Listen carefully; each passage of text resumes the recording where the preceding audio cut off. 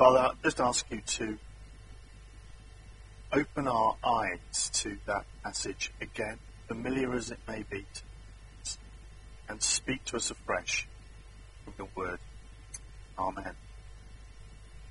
Thanks, Tim, for reading that. I had no idea you had a wild path. You tell me about that sometime.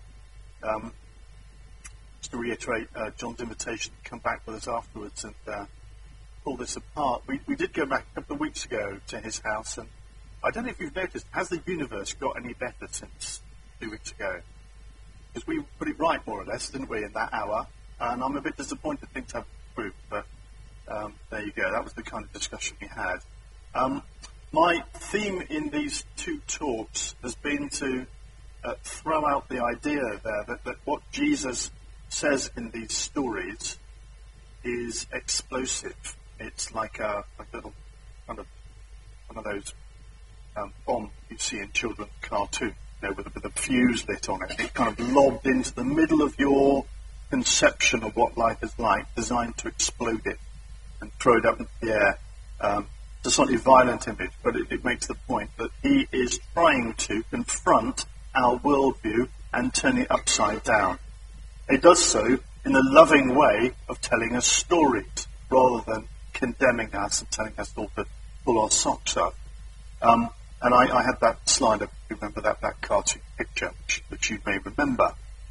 And came across this story, which I've loved ever since I was a boy, the story of the prodigal son, the lost son.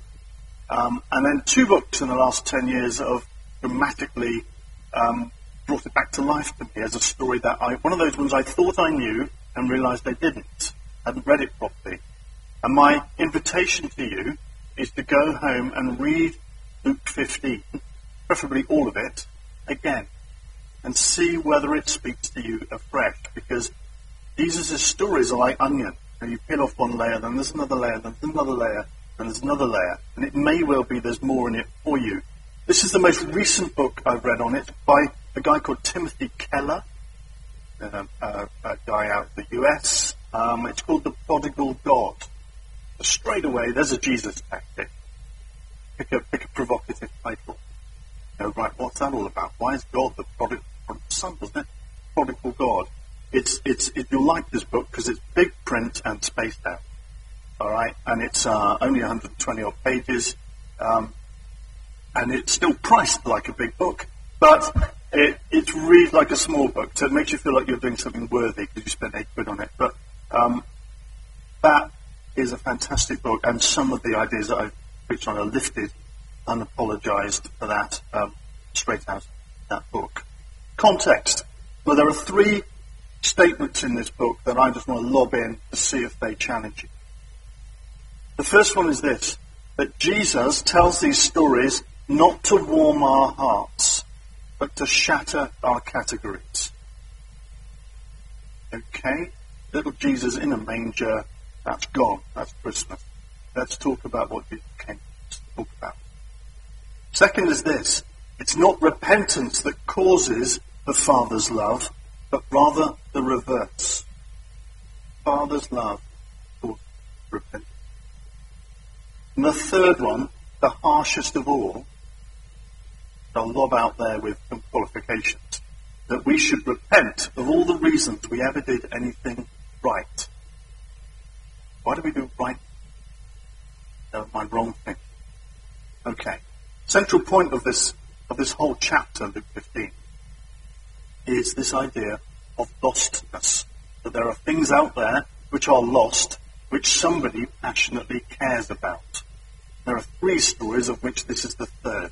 The first 2 are about a lost sheep and a lost coin, and there's a shepherd and there's a woman who search for these things diligently until they find them.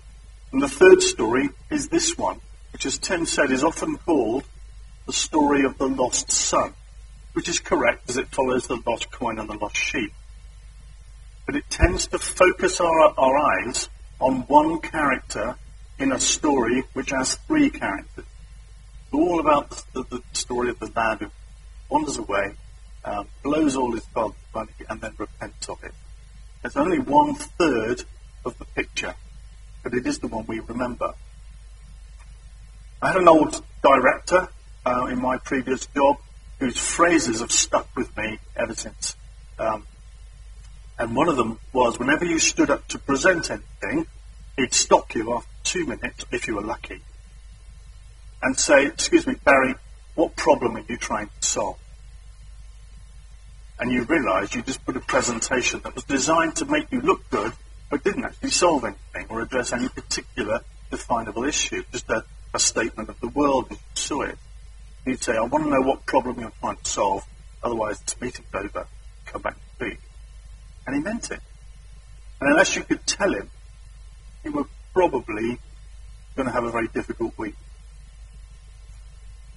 It's important to know what problem Jesus was trying to solve. I read a brilliant article a few weeks ago which grappled that. If you don't understand anything about why Jesus came, unless you really grasp this idea of lostness, people being free but lost, finding their way in world and in creation and so on, but having made a mess of it.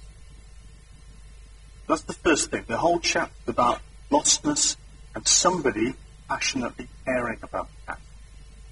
Secondly, it was told to an audience. If you go back to verse 1, if you've got a Bible in front of you, you'll see that it says, the tax collectors and, inverted commas, sinners were all gathering round to hear him.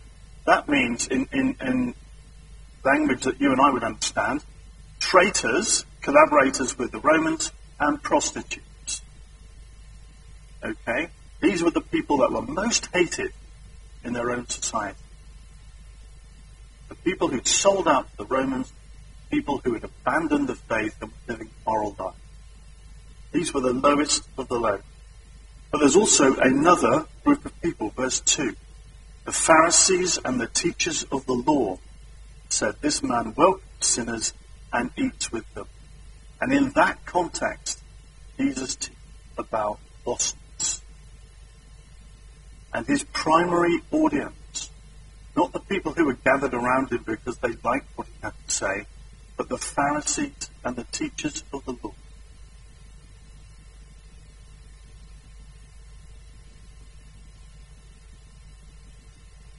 So that's the audience. Thirdly, just a little bit of context about the society to which this story was told. If you read both this book by Timothy Keller and another famous one by Henri Nouwen, some of you may know him. It's a very famous book called Story of the Prodigal Son. It's got a picture of the Rembrandt painting of the prodigal son on the front. Bit of a classic. And in it, he recounts a story of a man who spent 20 years of his life. I've suddenly gone very Mount Sinai, Andrew. Can you kind of speak to me a bit? That's great. Felt like I was giving the Ten Commandments out there for a minute. A man who spent 20 years of his life researching this parable in the Middle East, in the modern Near Middle East. So North Africa, was now Israel and so on, that kind of society. And in those 20 years, he never found a single person that he talked to who would admit that this could ever happen. It would never happen that a younger son in any family that had any sense of community of honour would ask for his inheritance before his father had died. This story would never happen because the offence is so extreme. To go to your father and say, "Give me my share now," means, "I wish you were dead." That's what it meant. And if you don't get that, you don't really understand how offensive this story is. I wish you were dead. And that is what Jesus is trying to say to the Pharisees and the teachers of the law about human rebellion. And contrasted to that is the nature of the Father, the most significant point in the whole story, because prodigal, as we've come to call it, means spendthrift, not sinful. It means to take what you have and splash it out till you've got nothing left. It doesn't mean wicked or bad, although often when people do that, they do things which are not particularly virtuous. the younger son here reminds me of George Best. Remember what he said about his money? He said, 85% of it I've spent on wine, women and gambling, and the rest I've just wasted. And that's the sort of life that this guy has led. Well, Timothy Keller points out that actually the prodigal one in this story is the father. He gives away everything. He gives away his honour in the eyes of the rest of society, because accepting the son back is also a disgrace. He risks alienating his other son because of the nature of the forgiveness he offers. And he's risked all that emotional cost all his life, all the time that the son was away, and pours it out in this lavish expression of love. Let's look at that first provocative statement, that Jesus did not come to warm our hearts, but to shatter our categories. The great accusation to Jesus is that he's eating and talking with sinners. When you ate with somebody in this society, in Jesus' society, you affirmed them. You say, I'm your friend. I associate with you. To eat with someone was significant. The book of Galatians is all about that, because Paul and Peter had fallen out about whether to eat with Gentile Christians. That's the basis of the whole book. The Pharisees and teachers hated what he was doing. We have to understand that the listeners to this story were not melted into tears or moved emotionally by this story of unconditional love. They were mortally offended, thunderstruck, and angry. What you're looking at here is not a scene out of It's a Wonderful Life, where everyone's kind of, like that. I just dismissed all of 1950s and 1940s American cinema, haven't I, with that kind of dissing remark. No one grabbed a handheld microphone and say, let's hear it for Jesus. Thank you for that. It didn't do that. When Jesus says the same thing in chapter 4 about the idea of the kingdom being there for those who weren't in it, they try and kill him. And the story moves on from this, from parable to miracle, up to the cleansing of the temple, and then to the crucifixion. This is the beginning of the end of Jesus' life. He was offending one group of people too many. Not through condemnation, but through a message of forgiveness. Many people hated him for what he said. And what this story does is teach not that sin is okay. The younger brother is a fool. He does live a foolish life. But that the major consequences of sin are on him and on the way it alienates us from God. And it's the alienation from God that is the issue, not the breaking of rule.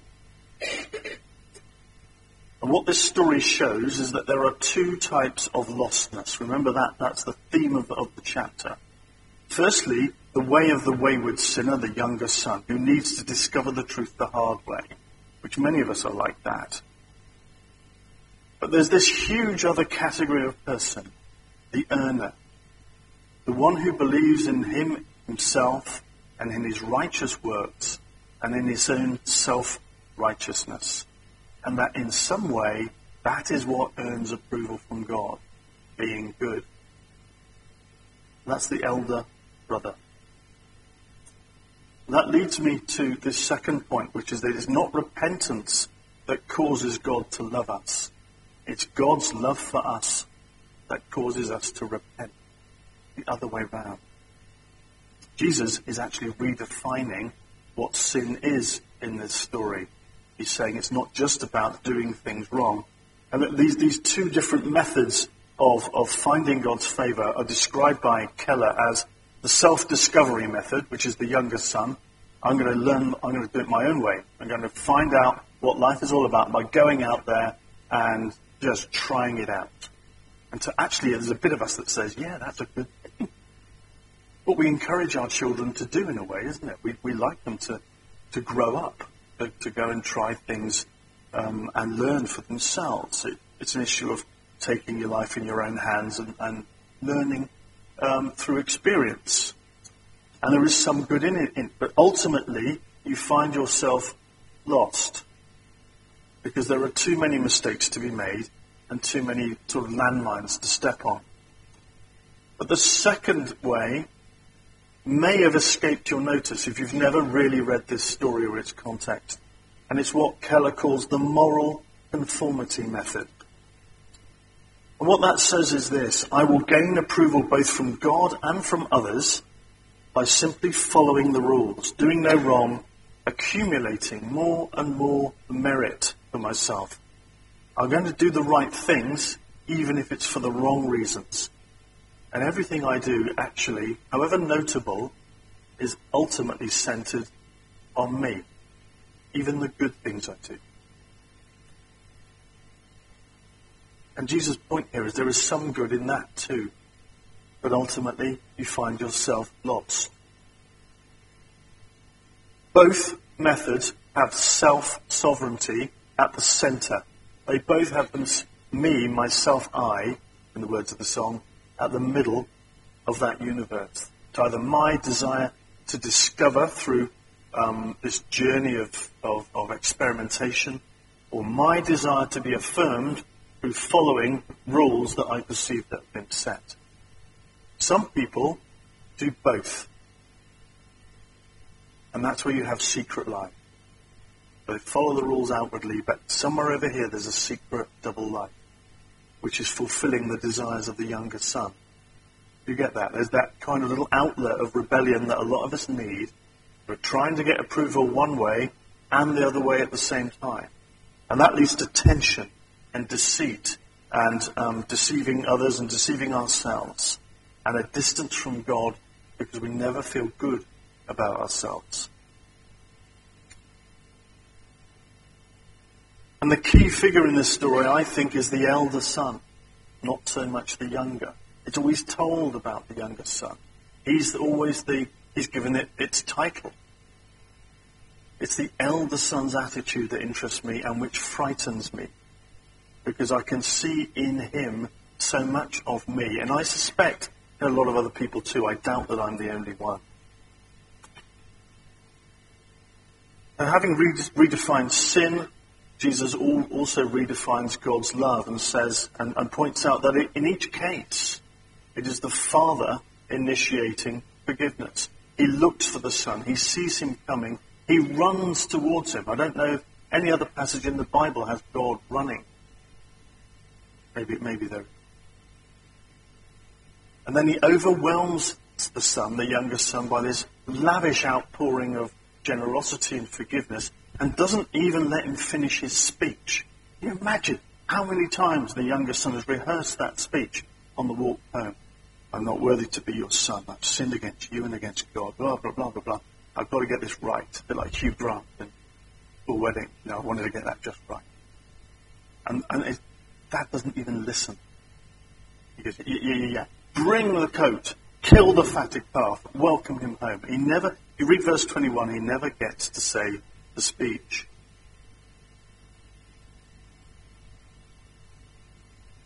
But the eldest son reacts in a very, very different way. And this is quote 3, where Keller says, we must repent of the reasons we ever did anything right. Which I thought was a wow statement when I read that. I thought it was a harsh statement, that's grabbed my attention. He's not saying stop doing things right, but examine the heart behind the motive, behind the action. And ask yourself, where is my faith really being put? Am I really doing this to please God, or do I want other people's approval? But let me speak for myself, because that's the only person I've ever been, so far as I can remember. I am actually an elder brother. I am the elder one of two brothers. Both literally and figuratively, I think. I do right things and I do wrong things. The wrong things I do have their place in my human condition. I recognize that. But when I do right things, I'm also aware that there is a mixture of reasons why I do them. There is this moral conformity model in what I do. Part of me does good things because I really think they're good, they're right, and they help. And there is nothing in this story that suggests anyone should stop doing right things. So I'm not wholly awful, really, trust me. But it also includes this, my hidden self, wanting others to see or know I've done a good thing. Doing good things in secret feels a wasted opportunity. Wanting to feel, as a little chuckle of affirmation there, thank you, that's why I said it. Wanting to feel good inside about myself and not guilty, despite everything that God says about how I'm forgiven. And worse still, trying to impress God and buy favours from him, which is wholly pagan. That is completely against the biblical picture of God. Wanting to have a story to tell to other people which you can dine out on. Sermon fodder. Worried about my balance sheet with God, the good versus the bad. There's a Catholic in all of us, isn't there? That's an old way of thinking about salvation. I even want you to really like this talk, and all sorts of other motives. And it's reality. What's the bottom line? What does this mean for us? The story is about being lost, and you can be lost in two ways. Lost by rebellious, wayward sinning, if you like to use the old-fashioned word, and a disregard for what God says about the right way to live. And some of us learn that the hard way, some of us see it fairly early and avoid it. And that's good, nothing wrong with that. But there is another way of slipping into legalistic righteousness, Paul calls it, which is not a good reason for stopping doing good things, but is a thoroughly good reason for self-examination and saying, why do I do the things that I do? And is my faith really in me, the affirmation of others, or is it really in the loving heart of the Father? Am I trying to earn a birthright that I've already got? What the elder son was trying to do, or for his whole life. And does it make me therefore judgmental and hard and unable to see the joy in other people being restored? Because somehow I think my inheritance is being eroded by them coming along. I think the story of the workers in the vineyard last week has a similar edge to it. Kind of resentment at other people being included in the party. I found this quote by Chesterton, G.K. Chesterton, who was a Catholic. Oh, I like Catholics, actually. And he said this: the word good has many meanings. For example, if a man were to shoot his grandmother at a range of 500 yards, I should call him a good shot. But not necessarily a good man. Legalistic righteousness, blind obedience, and religion shoots its own grandmother from 500 yards. What it does, it's good at, but it isn't necessarily a good thing. The central point here is to proclaim the overpowering love of the Father, and for that to transform the way you live. Not to try and change the way you live in order to earn the love of God. One final point. There is a difference between the third story and the other two. In the coin and the sheep, somebody goes out to look for the lost and bring them back. The woman sweeps the house and finds it. The shepherd leaves the 99 and goes and finds the lost. Nobody goes and looks for this lad, do they? The father waits for him to return. Nobody goes and fetches him.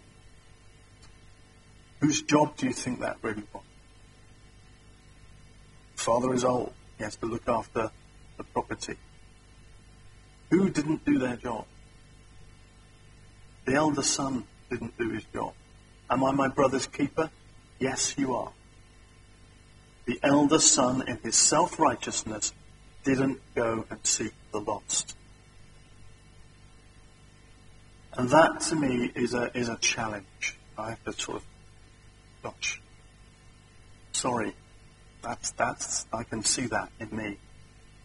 That I am so saved by grace and comfortable where I am, but those who are outside don't get my due attention. And there is a perfect elder brother not in the story, and that's because he's telling it. The elder brother is Jesus. Not the one in the story, but the one we should see. The one who's prepared to give up everything for the sake of his lost brothers and sisters.